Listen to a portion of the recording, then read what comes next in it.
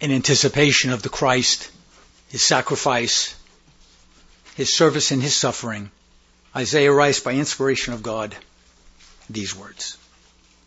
Who hath believed our report? And to whom is the arm of the Lord revealed? For he shall grow up before him as a tender plant and as a root out of a dry ground. He hath no form nor comeliness. And when we shall see him, there is no beauty that we should desire him. He is despised and rejected of men, a man of sorrows and acquainted with grief. And we hid, as it were, our faces from him. He was despised, and we esteemed him not. Surely he hath borne our griefs and carried our sorrows, yet we did esteem him stricken, smitten of God, and afflicted. But he was wounded for our transgressions. He was bruised for our iniquities. The chastisement of our peace was upon him, and with his stripes we are healed. All we like sheep have gone astray. We have turned every one to his own way, and the Lord hath laid on him the iniquity of us all. He was oppressed, and he was afflicted, yet he opened not his mouth. He is brought as a lamb to the slaughter, and as a sheep before her shearers is dumb, so he openeth not his mouth. He was taken from prison and from judgment. And who shall declare his generation? For he was cut off out of the land of the living.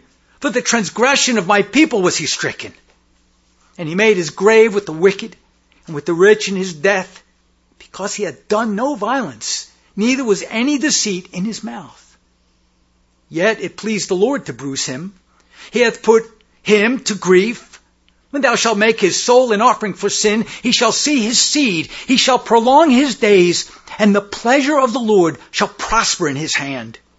He shall see of the travail of his soul, and shall be satisfied. By his knowledge shall my righteous servant justify many, for he shall bear their iniquities. Therefore will I divide him a portion with the great, and he shall divide the spoil with the strong, because he hath poured out his soul unto death. And he was numbered with the transgressors, and he bare the sin of many, and made intercession for the transgressors. Luke in his gospel, Luke in chapter 23, beginning in verse 26 through verse 43, the evangelist narrating the event of the crucifixion to us.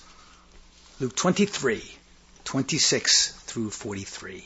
By the same Spirit, the apostle says this. And as they led him away, they laid hold upon one Simon, a Cyrenian, coming out of the country, and on him they laid the cross, that he might bear it after Jesus. And there followed him a great company of people and of women, which also bewailed and lamented him. But Jesus, turning unto them, said, Daughters of Jerusalem, weep not for me, but weep for yourselves and for your children. For behold, the days are coming in the which they shall say, Blessed are the barren, and the wombs that never bare, and the paps which never gave suck. Then shall they begin to say to the mountains, Fall on us, and to the hills, cover us. For if they do these things in a green tree, what shall be done in the dry? And there were also 2 other malefactors led with him to be put to death. And when they were come to the place which is called Calvary, there they crucified him and the malefactors, one on the right hand and the other on the left. Then said Jesus, Father, forgive them, for they know not what they do. And they parted his raiment and cast lots. And the people stood beholding, and the rulers also with them derided him, saying, He saved others, let him save himself, if he be the Christ, the chosen of God. And the soldiers also mocked him, coming to him and offering him vinegar, and saying, If thou be the King of the Jews, save thyself. And a superscription also was written over him in letters of Greek and Latin and Hebrew, This is the King of the Jews. And one of the malefactors, which were hanged, railed on him, saying, If thou be Christ, save thyself and us. But the other, answering, rebuked him, saying, Dost not thou fear God, seeing thou art in the same condemnation? And we indeed justly, for we receive the due reward of our deeds. But this man hath done nothing amiss. And he said unto Jesus, Lord, remember me when thou comest into thy kingdom.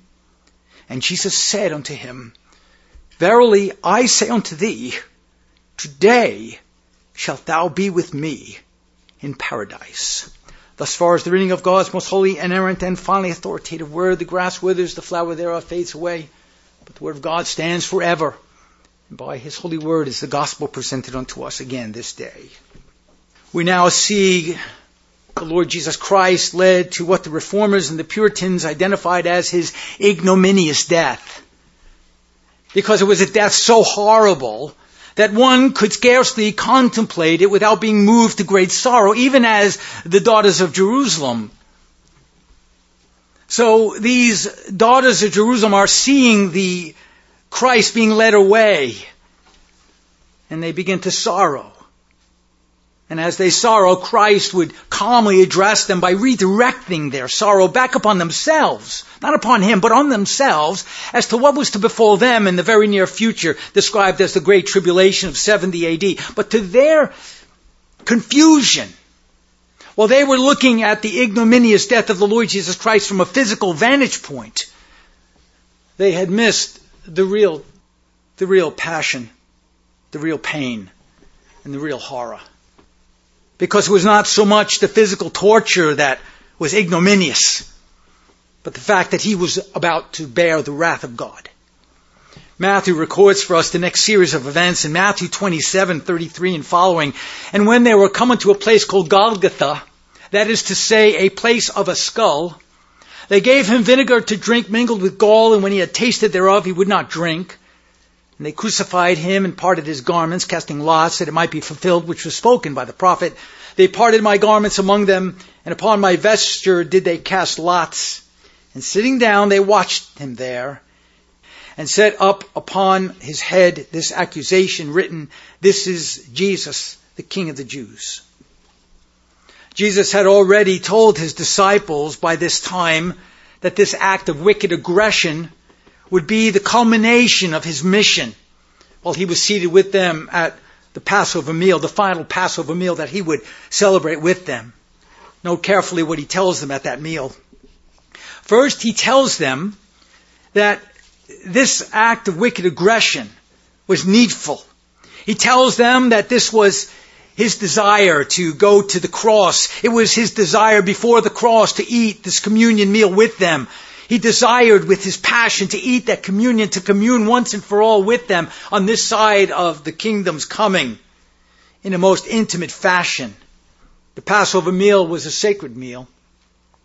It was a sacred meal which commemorated Israel's liberation from the bondage of Egypt during the days of Moses. But this time, on this night, before the crucifixion, it was to signify much more than that. It was a symbolic celebration of liberation from the bondage of sin, death, and the grave, which would yoke the saint with the Christ, with the Savior, in an indissoluble union.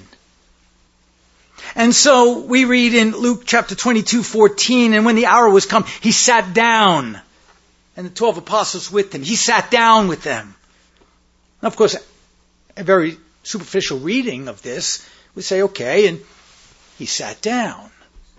But the scriptures are very precise, and they account certain things for us, even if it seems incidental. He sat down with them.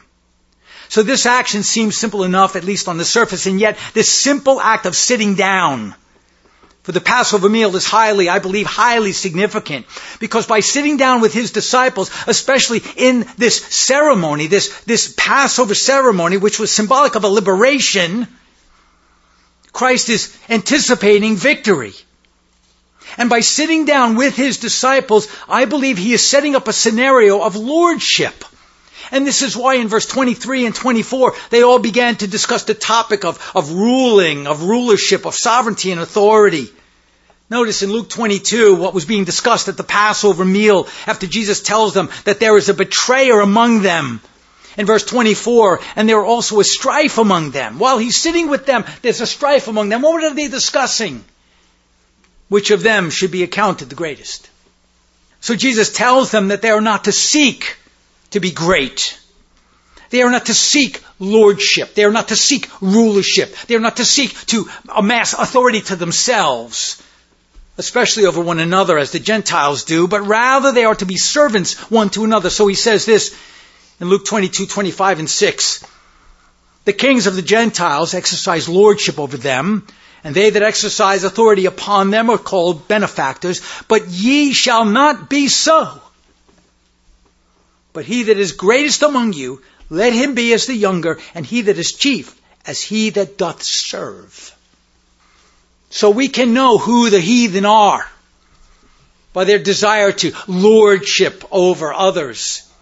The fascists of the world, the authoritative individuals of the world, the tyrants of the world, they are the heathen of the world. Christ had already set forth by this time the idea of being seated humbly, not desiring the chief seat as in the kingdom of God in Luke 13. And we read in Luke 13:29 and Luke 14:10. And they shall come from the east and from the west and from the north and from the south and shall sit down in the kingdom of God. Another reference to sitting down as in leadership, rulership, authority. But when thou art bidden, go and sit down in the lowest room, that when he that bade thee cometh, he may say unto thee, Friend, go up higher. Then shalt thou have worship in the presence of them that sit at meat with them. So this whole idea of sitting down is very significant, as Christ is seated at the right hand of God the Father, as the people of God are seated before the throne of God. And so at the Passover meal, Christ is simply reinforcing this idea of sitting in the kingdom as servants rather than as kings. Christ had come to serve. But more than that, he came to suffer and to give himself a sacrifice, a ransom for many, which is what he wanted his disciples to embrace as they went forth declaring the kingdom of God, not to be lording over others, but to be serving the people of God. In verse 15, he tells them that he will not eat again until the kingdom of God is fulfilled, or to put it another way, until the kingdom of God is finally inaugurated. In verse 15 and 16, and he says unto them, with desire, I have desire to eat this Passover with you before I suffer. For I say unto you, I will not eat any more thereof until it be fulfilled in the kingdom of God. So within this context of identifying the betrayer, the Passover meal, and the following discussion about servants, he then takes the ceremonial cup and proceeds to deliver the Passover message, the blessing of the New Testament. And this is recorded in 17 through 20. And he took the cup and gave thanks and said, Take this and divide it among yourselves. For I say unto you, I will not drink of the fruit of the vine until the kingdom of God shall come. And he took bread and gave thanks and brake it and gave unto them, saying, This is my body which is given for you. This do in remembrance of me. Likewise also the cup after supper, saying, This cup is the New Testament in my blood which is shed for you. So this is a seamless pattern of events. The identifying of Judas as the betrayer at this point is also significant, since it seems that Judas was at this meal. He was there witnessing of the Christ at this Passover meal, yet he was unregenerate. Notice verse 21, But behold, the hand of him that betrayeth me is with me on the table.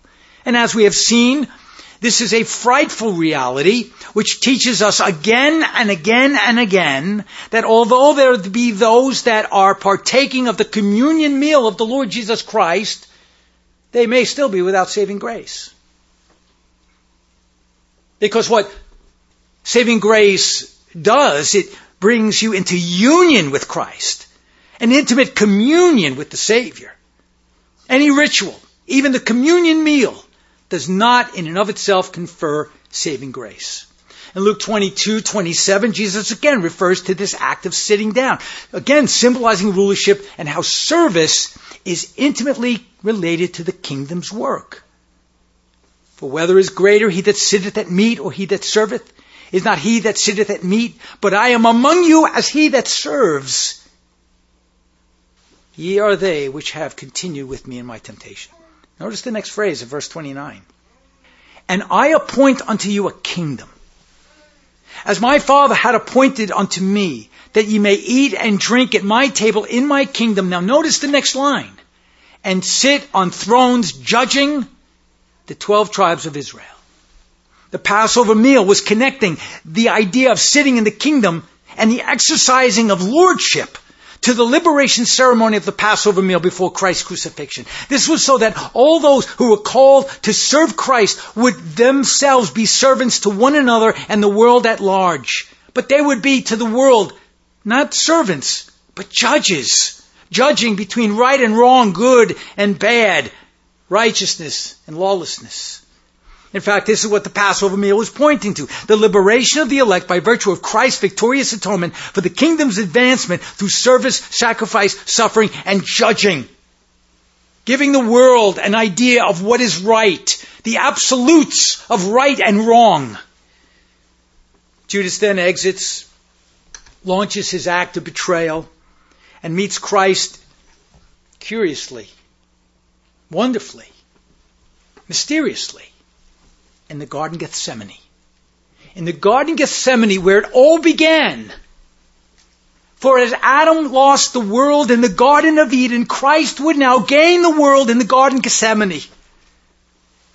He is then arrested, unjustly tried, sentenced, tortured, and led away to the tree at Calvary. And the men that held Jesus mocked him, smote him, and when they had blindfolded him, they struck him on the face and asked him, saying, Prophesy! Who is it that smote thee? And many other things blasphemously spake they against him. Matthew's account adds this. In Matthew 27:29 and following, and when they had platted a crown of thorns, they put it on his head, and a reed in his right hand. And they bowed the knee before him and mocked him, saying, Hail, King of the Jews! And they spit upon him, and took the reed and smote him on the head. And after that they had mocked him, they took the robe off from him, and put his own raiment on him, and led him away to crucify him.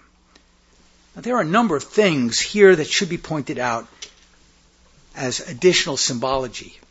Notice firstly, the crown of thorns. The crown of thorns symbolizes the curse of God.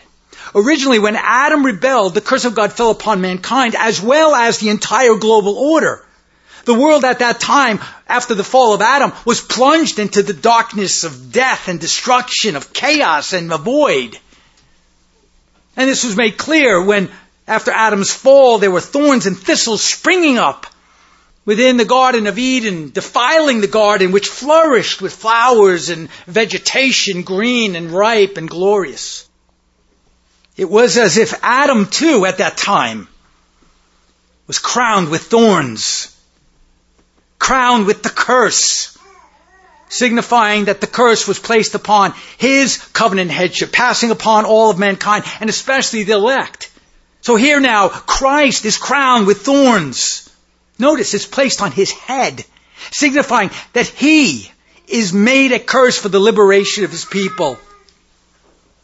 He is the head of the elect, and therefore the curse which he took upon himself rests upon his covenant headship. It is as if he defiles his own head with thorns, becoming sin and a curse for his church, so that he might honor his head with victory, majesty, dominion, and a kingdom. Bringing his entire body, the church, to the throne of God's mercy, to the throne of God's forgiveness.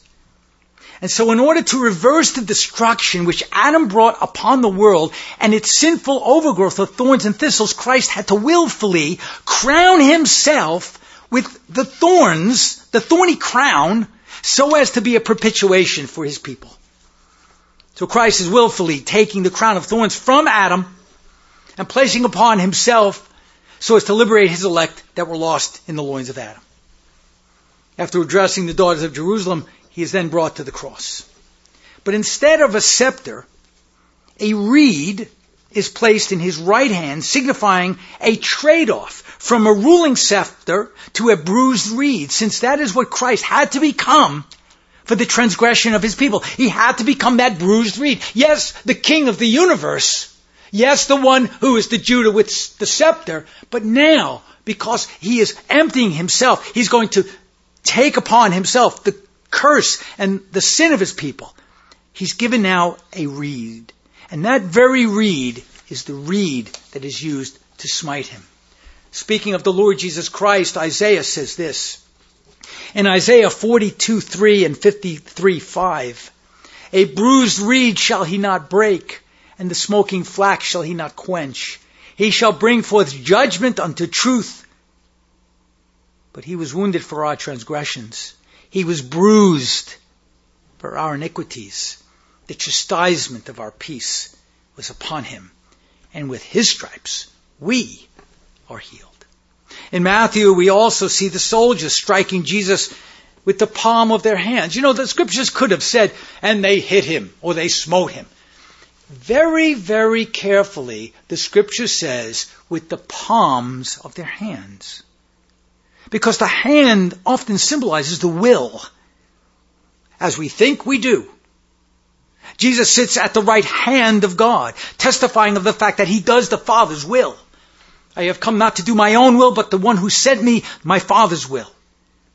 Sitting at the right hand of God, he does his Father's will. The hand symbolizes the will. Notice the testimony. John 5:30 and John 6:38. I can of mine own self do nothing. As I hear, I judge, and my judgment is just, because I seek not my own will, but the will of the Father which hath sent me. For I came down from heaven not to do mine own will, but the will of him that sent me. In the case of the soldiers, it is as if they are saying, not thy will be done, but my will be done, and by my will, I will do all in my power to destroy you. That is what natural man seeks. They seek to use their will to destroy the church of Jesus Christ, the testimony of the Savior. Note also, these aren't just men. It wasn't the chief priests or the Pharisees, the scribes, or any of the people that were smiting the Lord, but it was soldiers. The soldiers were smiting him. Note, they were soldiers, which indicates that there are soldiers of wickedness, soldiers of evil, soldiers of iniquity, but there are also soldiers of righteousness. There are soldiers of darkness, soldiers of light, secular soldiers and sacred soldiers. And these groups are locked in a fierce battle. One seeks to destroy the kingdom of God, the other seeks to establish it. And this too is significant, since the entire kingdom advance is one of a spiritual warfare, a battle, pitting man's will against God's will, man's law over against God's law, man's tyrannical dominion quest against God's righteous dominion quest. That's what our life is all about. To establish the kingdom of God, to go face to face against the wrath of man, because we are the judges of the earth. And finally, they spit at him. Spitting is something one does to another in order to curse them. Job's miserable counselors saw him as cursed of God, and he testifies of this very thing in Job 30 verse 10. They abhor me, they flee far from me, and spare not to spit in my face. Moses relates how the brother who will not assist in raising a godly seed to his brother's widowed wife is publicly cursed, and the way that is shown is by spitting in his face. Deuteronomy 25:9. Then shall his brother's wife come unto him in the presence of the elders, and loose his shoe from off his foot, and spit in his face, and shall answer and say, so shall it be done unto that man that will not build up his brother's house. Next we read in Matthew 27:33 and 34. And when they were come unto a place called Golgotha, that is to say, a place of a skull, they gave him vinegar to drink mingled with gall. And when he had tasted thereof, he would not drink. Now, this is no accident. This is a contrived, providential orchestration of the universe by God's will. Christ is brought to Golgotha, the place of a skull. And this too has an incredible gospel significance, which brings us once again right back to the Garden of Eden. Right back to the Garden of Eden, where it all began in Genesis 3:15, where God says, and I will put enmity between thee and the woman, and thy seed and her seed. It shall bruise thy head, and thou shalt bruise his heel. In other words, the seed of the woman is destined to crush the head of the serpent, or the skull of the serpent, if you will. So again, we have the connection. Genesis and the crucifixion. The garden where Adam lost it all, the garden where Christ regains it. And it was at that cross where this was about to take place once and for all time, where there would be the final crushing of the serpent's head. At the third hour of the day, they crucified the Lord Jesus Christ. They parted his garments and cast lots for his vesture. Christ is then hung between two other men, both of which are thieves, or as the scriptures identify them, malefactors. Now, Mark 15, verse 27 adds this, and with him they crucified two thieves, the one on his right hand and the other on his left. And the scripture was fulfilled which saith, and he was numbered with the transgressors. Now, in Matthew's account, in Matthew 27, both men, and this is significant, both men join with the wicked by mocking the Lord Jesus Christ. And this is critical for you to understand. Both of them, one on the left, one on the right, mocking the Lord Jesus Christ. We read this in Matthew 27, 38 and following. Then were there two thieves crucified with him, one on the right hand and the other on the left. And they that passed by reviled him, wagging their heads, and saying, Thou that destroyest the temple and buildest it in 3 days, save thyself. If thou be the Son of God, come down from the cross. Likewise also, the chief priests, mocking him with the scribes and elders, said, He saved others. Himself he cannot save. If he be the King of Israel, let him come down from the cross, and we will believe him. He trusted in God. Let him deliver him now, if he will have him. For he said, I am the Son of God. Notice verse 44. The thieves also, both men, the thieves also, which were crucified with him, cast the same in his teeth. They both were mocking the Lord Jesus Christ. They were in confederacy with the scribes, the chief priests, and the elders. It's important to note that both of these men began initially to rail upon the Lord Jesus Christ in hatred, accusation, and slander. So who are they? Who are these men?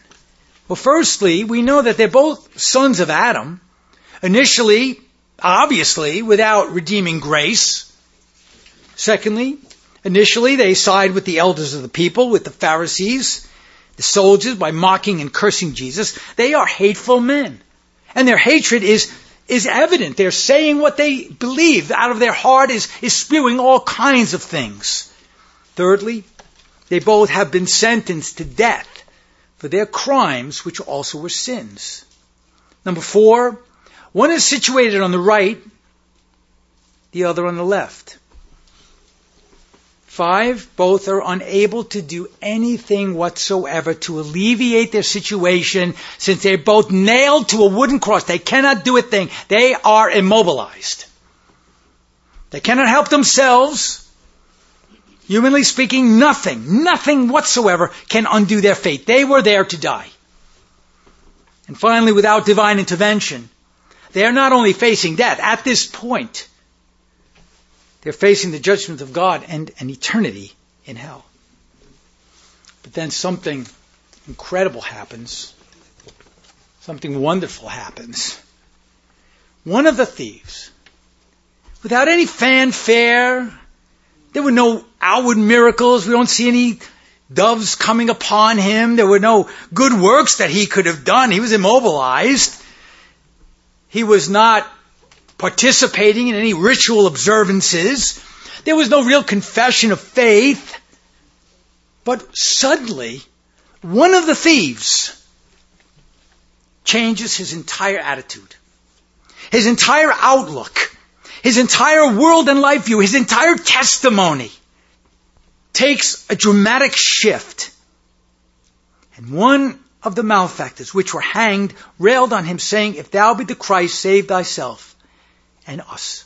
But the other, answering, a moment ago was cursing, and now, answering, rebuked this other thief, saying, Dost not thou fear God, seeing thou art in the same condemnation?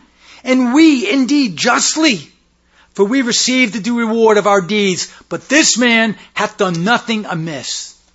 So after joining in with all of the mockers, all of a sudden, one of the men begins to change his whole manner of speech and rebukes the other. He starts to fight with the other thief. We might even speculate that the man that has changed his heart, that had a change of heart, is situated on the right, typically where the sheep are placed, while the man who remains hateful, slanderous, and blasphemous is situated on the left. where the goats usually reside. Now consider the man's testimony and his change of heart. All of a sudden, this incredible epiphany, this incredible experiential experience, without fanfare, without ritual, without anything, he is brought face to face with the fear of God. Doth not thou fear God? At this point, it seems as if he suddenly understands that he is in a state of terrible condemnation. So recognizing this, he confesses that he is guilty. Notice what he says in verse 41. We indeed justly, for we receive the due reward of our deeds. This is one of the signs of salvation. Self-condemnation in light of the law of God.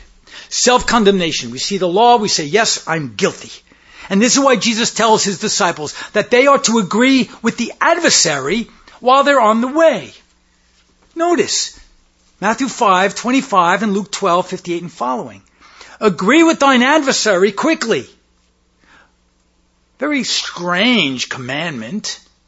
Agree with thine adversary. I'm going to agree with my enemy. Well, agree with thine adversary quickly, whilst thou art on the way with him, lest at any time the adversary deliver thee to the judge, and the judge deliver thee to the officer, and thou be cast into prison. So when thou goest with thine adversary to the magistrate, as thou art in the way, give diligence that thou mayest be delivered from him, from the adversary, lest he hale thee to the judge, and the judge deliver thee to the officer, and the officer cast thee into prison. The adversary here is nothing less than the condemning power of the law of God. Because that is the adversary of mankind. Because that law condemns all sinful men justly and rewards them with damnation, a due reward, a just reward for their deeds in a very righteous fashion. So God identifies his condemning power of the law, even himself, as an adversary and an enemy of all those who are outside of the redeeming grace of God. Notice what Jeremiah tells us in Lamentations chapter 2. The Lord had swallowed up all the inhabitants of Jacob, and hath not pitied. He hath thrown down in his wrath the strongholds of the daughter of Judah. He hath brought them down to the ground. He hath polluted the kingdom and the princes thereof. He hath bent his bow like an enemy. He stood with his right hand as an adversary, and slew all that were pleasant to the eye. In the tabernacle of the daughter of Zion, he poured out his fury like fire. The Lord was as an enemy. He hath swallowed up Israel. He hath swallowed up all her palaces. He hath destroyed his strongholds, and hath increased in the daughter of Judah mourning and lamentation. And so those who are redeemed, like this thief, agree that the law's condemnation upon them is just. It's holy, it's righteous, it's just. And that God is right in leaving that condemning sentence upon them. God is righteous if he was to leave that condemning sentence upon each and every one of us. And this thief understood that. And having understood this, he is humbled by that reality. The 19th century pastor, the Reverend Dr. William Payson, explains it this way. He says, when a convicted, guilty sinner who feels condemned by the law of God and his own conscience and fears the sentence of eternal condemnation from the mouth of his judge hereafter, hears and believes the glad tidings of salvation, they cause hope in the mercy of God to spring up in his anxious, troubled breast. He says to himself, I am a miserable, guilty creature. I have rebelled against my Creator, broken his law, and thus exposed myself to its dreadful curse. True religion consists in a proper mixture of fear of God and of hope in his mercy. And wherever either of these things is entirely wanting, there can be no true religion. But no man can sincerely hate and mourn over his transgressions of any law unless he feels and sees that it is a just and good law. Now, if he does not see this, if the law which he has transgressed appears in his view unjust or not good, he will hate and condemn not himself, but the law and the lawmaker. Every real penitent then sees and acknowledges that the law which he has violated is holy and just and good and glorious, that he is justly condemned by, and that he should have no reason to complain to God if he were left to perish forever. He can say, I deserve the curse.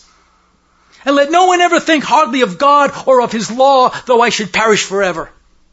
He says, I am altogether without excuse, nor do I wish to offer any. No, Lord, I deserve it all. Notice he's agreeing with the adversary. Nor can I escape it, but through thy rich mercy and sovereign grace. This is what the thief was saying. His own view of his state and the validity of his sentence was a testimony of a change of heart and mind. There was obvious a paradigm shift in attention and focus, but this self-condemnation is not enough, nor is the justification of God and his law alone enough to say that there has been a regeneration event. Because many today believe they are sinners, and they say glibly, well, I know I'm a sinner. I know I'm a sinner. They may even say that the law is just. Yes, the law is righteous. The law is holy, just, and good. But that is not enough. They must look to Jesus as their only hope for salvation. And that is where the operation of faith comes into play. They not only condemn themselves, but then they look to the only salvation possible, which is apart from themselves, divorced from themselves. They look to the Christ. And that's where the operation of faith comes into play. Note, the thief does not end by condemning himself or even vindicating Jesus. He goes further, asking the Lord to have mercy upon him in verse 42. Notice what he says. And he said unto him, Lord, remember me when thou comest into thy kingdom. Notice, he says unto Jesus, Lord. He calls him Lord. This was a marked shift from just moments ago when he was collaborating with the reprobate thief in the slandering and the mocking of the Christ. Something happened. Something wonderful happened. Something changed. And it was evident. It was measurable. It was real.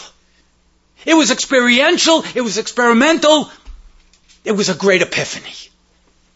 There was a verbalized public testimony of faith, not a personalized secret individual religiosity. You know, a lot of people say today, well, I'm very private in my faith. Hogwash. Nonsense.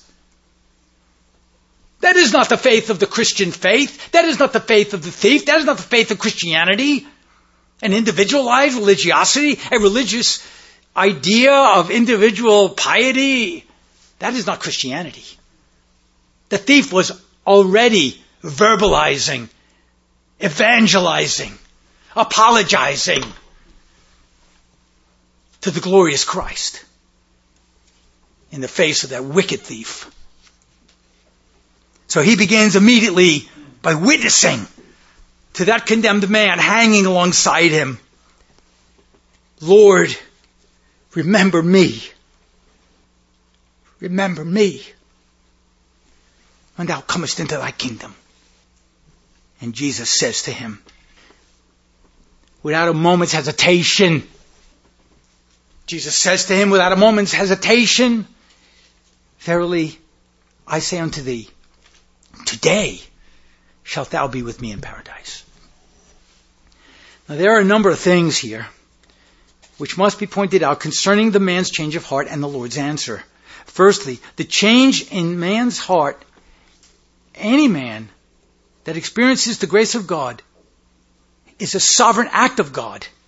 It does not come about by any willful inclination of man.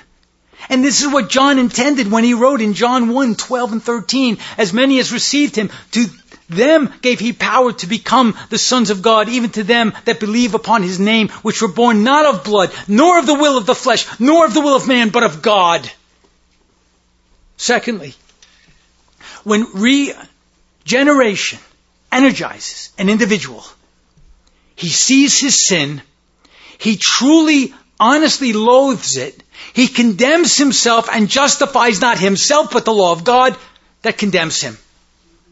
Thirdly, regeneration then turns an individual to see the Lord Jesus Christ as the only hope for everlasting mercy and calls upon him in faith, trusting that he will be merciful. Lord, remember me when thou comest into thy kingdom.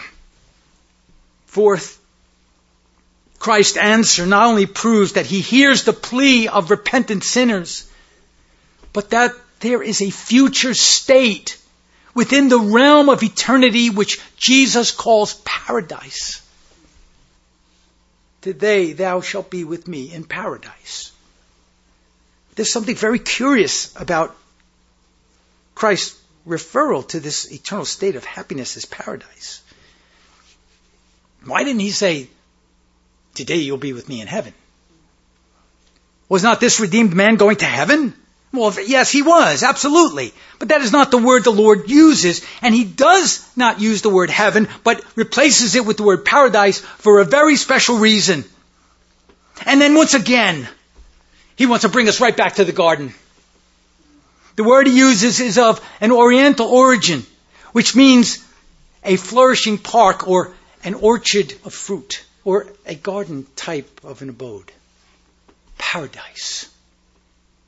With vegetation and flowers, without the thorns, without the thistles, pointing us right back to Eden, referring to an Eden-like garden of bliss and happiness, and once again pointing us back to his work of repairing and restoring original Eden that was lost in rebellious Adam. And this is also who, after his resurrection, he reveals himself to Mary first as the gardener, and herein he begins the recultivation of the world, the new Eden. But fifthly, Jesus is careful also to use the word today. Today is a time reference, which indicates that upon the death of the redeemed, there is an immediate transference from this world to the next, to an Eden-like paradise commonly called heaven. Today, thou shalt be with me in paradise. John tries to explain what this is like. Note the language of Eden's garden in Revelation 22. And he showed me a pure river of water of life, clear as crystal, proceeding out of the throne of God and of the Lamb in the midst of the street of it, and on either side of the river was there the tree of life, which bare 12 manner of fruits, and yielded her fruit every month, and the leaves of the tree were for the healing of the nations. And there shall be no more curse, but the throne of God and of the Lamb shall be in it, and his servants shall serve him, and they shall see his face, and his name shall be in their foreheads, and there shall be no night there. And they need no candle, neither light of the sun, for the Lord God giveth them light, and they shall reign forever and ever. Paul tells the saints that to be absent from the body is to be present with the Lord. He too was referring to an immediate change of residency upon the death of an individual. For the redeemed, paradise. But for the unrepentant reprobate, from the make-believer, from the professor of religiosity, misery. Which brings us to our final point. While the promise of paradise was made to the penitent thief, we read of no promise made to the other. Therefore we can know that there will be those that do not receive the promise of paradise. Yet all will experience a transference of residency at the time of their death. Jesus explains the future of the hypocrite and the reprobate. In Luke 13, beginning in 23. Then said one unto him, Lord, are there few that be saved? And he said unto them, strive to enter in at the strait gate. For many, I say unto you, will seek to enter in and shall not be able. When once the master of the house is risen up and hath shut the door, and ye begin to stand without and knock at the door, saying, Lord, Lord, open unto us. And he shall answer and say unto you, I know you not, whence ye are. Then shall ye begin to say, we have eaten and drunk in thy presence, and thou hast taught in our streets. We have had communion. We stood under the teaching of a faithful pastor. We even preached the gospel. But he shall say, I tell you, I know you not whence ye are. Depart from me, all ye workers of iniquity. There shall be weeping and gnashing of teeth when ye shall see Abraham and Isaac and Jacob and all the prophets in the kingdom of God, and you yourselves thrust out. Then shall he say also unto them on the left hand, Depart from me, ye cursed, into everlasting fire prepared for the devil and his angels. And these shall go away into everlasting punishment, but the righteous into life eternal. And so, Jesus is crucified with the penitent thief, promising him that he shall be saved, even while he was a sinner, without any hope of doing any sort of good or evil. He couldn't merit God's favor. He just received God's favor. The Apostle Paul gives this comfort to all of God's people. In Romans chapter 5, beginning in verse 8 and following. But God commendeth his love toward us, in that while we were yet sinners,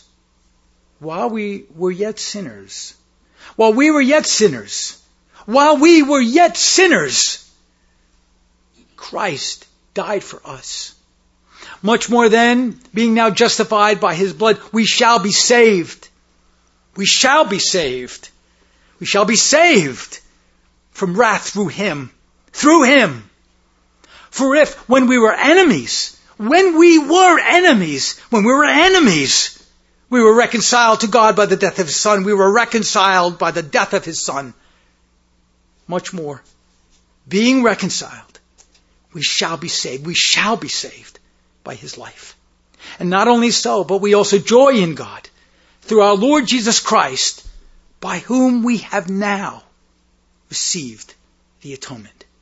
This is the word of the Lord. May God be pleased to bless it to us, that we would be like that thief that called upon him to say unto him, Lord, remember me when thou comest into thy kingdom, so that we could hear on that day, enter into the joy of the Lord, my faithful servant. Amen.